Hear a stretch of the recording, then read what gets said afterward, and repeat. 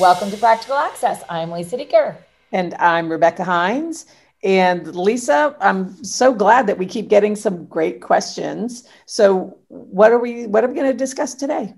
Got it. So again, just to remind our listeners right up front, 407-900-9305 if you want to give us a question. And here's a question from Martha. I'll let you hear it. Hi, my name is Magda. I teach the third grade or work with the third grade. My content area is language arts, and my question is, how can I increase teamwork and empathy amongst my students virtually? Thank you. So the teamwork and empathy I love, but virtually. So Becky, I'm going to throw that one to you first. It's a good question. That is a good question because you're right. The virtual part really does throw a little wrench into it. So I'm going to start with, and this I probably say all the time, but I would start with looking specifically at principles of service learning. And let me explain why. Service learning it's not just volunteering. It is identifying a problem in the community and then seeking to solve it. And you go through a whole critical thinking process. So service learning projects and finding ways to create service learning projects, I think is a great step towards helping people develop empathy, because when you start to identify a problem, you have to consider all of the layers of it. And there's usually a very human layer. But then we're not like directly saying, oh, feel bad for these people or these people. So let's think about even how that looks online. Long before the pandemic, because I teach at a university and I have all of these students who need opportunities to do different things with school age kids, but I need them to be safe and I need them to be geographically, accessible.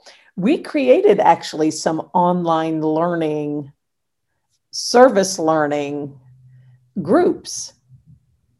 So in those groups, just like any other type of topic, we talked about, hey, what's a problem in our community? And in a school setting, you could say, for third graders, you could say, hey, what's a problem in our school right now?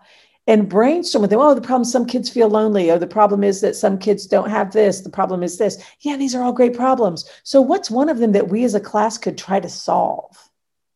And maybe we decide some kids need extra help, but we're not going to do that at our own grade level. We might say, yeah, you know what? I bet there are some kids who are lonely. So maybe there's some little kindergarteners who need people to come in and sing with them throughout the day to help lift their spirits. Would that make them feel happier?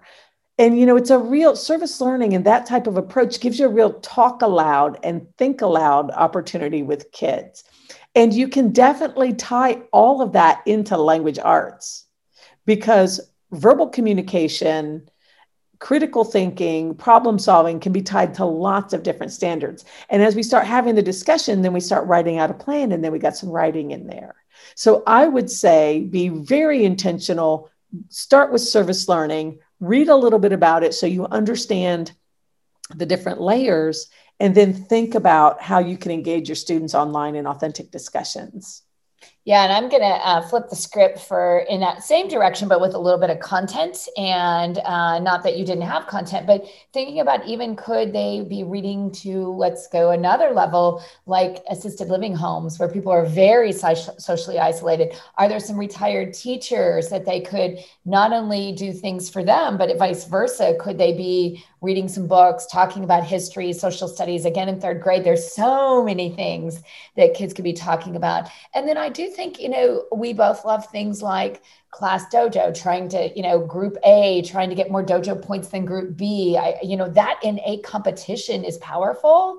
And yet at the same time, it's community competition, team A is working together. That's why we know kids are usually really successful when they go to college, because if they're parts of sports teams, we find they usually can learn to persevere. So that team approach, something like Class Dojo. I even like to do online if you can. It's harder to do by yourself because I respect third graders. You can't just turn them loose in an online group by themselves, or you may get them talking about their dogs and their cats instead of what you wanted them to. But if you do happen to have a co-teacher or a para, could one group be in cooperative groups in this side and in another group? So again, thinking about more cooperative teaming, like my team's going to try to learn better than Becky's team.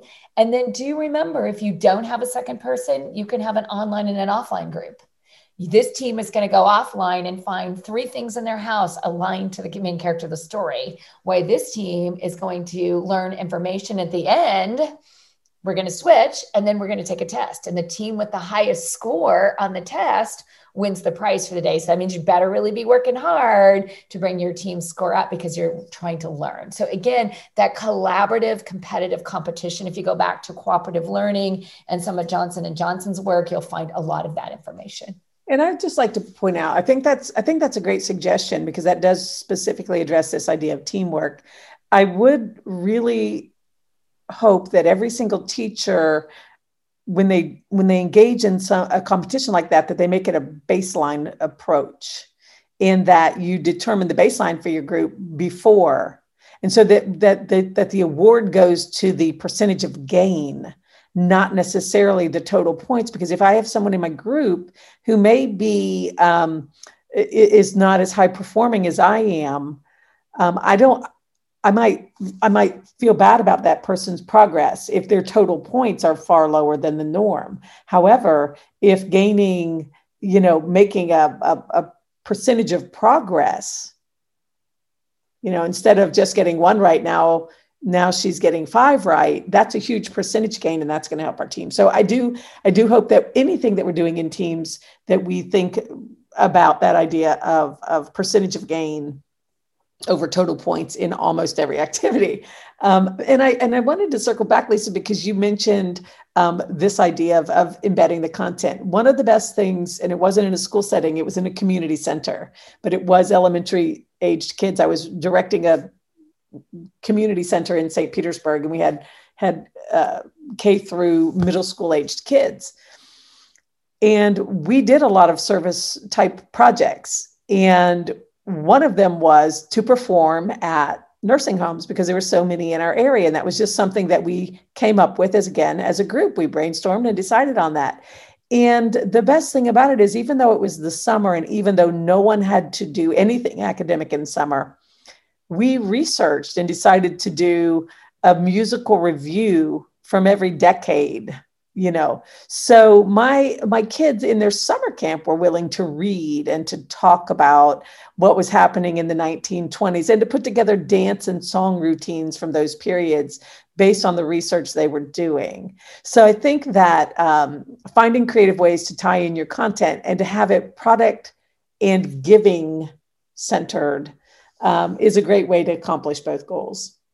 And I'm going to just kind of, in my last thought would be aligned to one of the specific questions that our listener asked. And that was, building that empathy. And remember, empathy is, having sympathy or emotion that you are putting yourself where the other person is.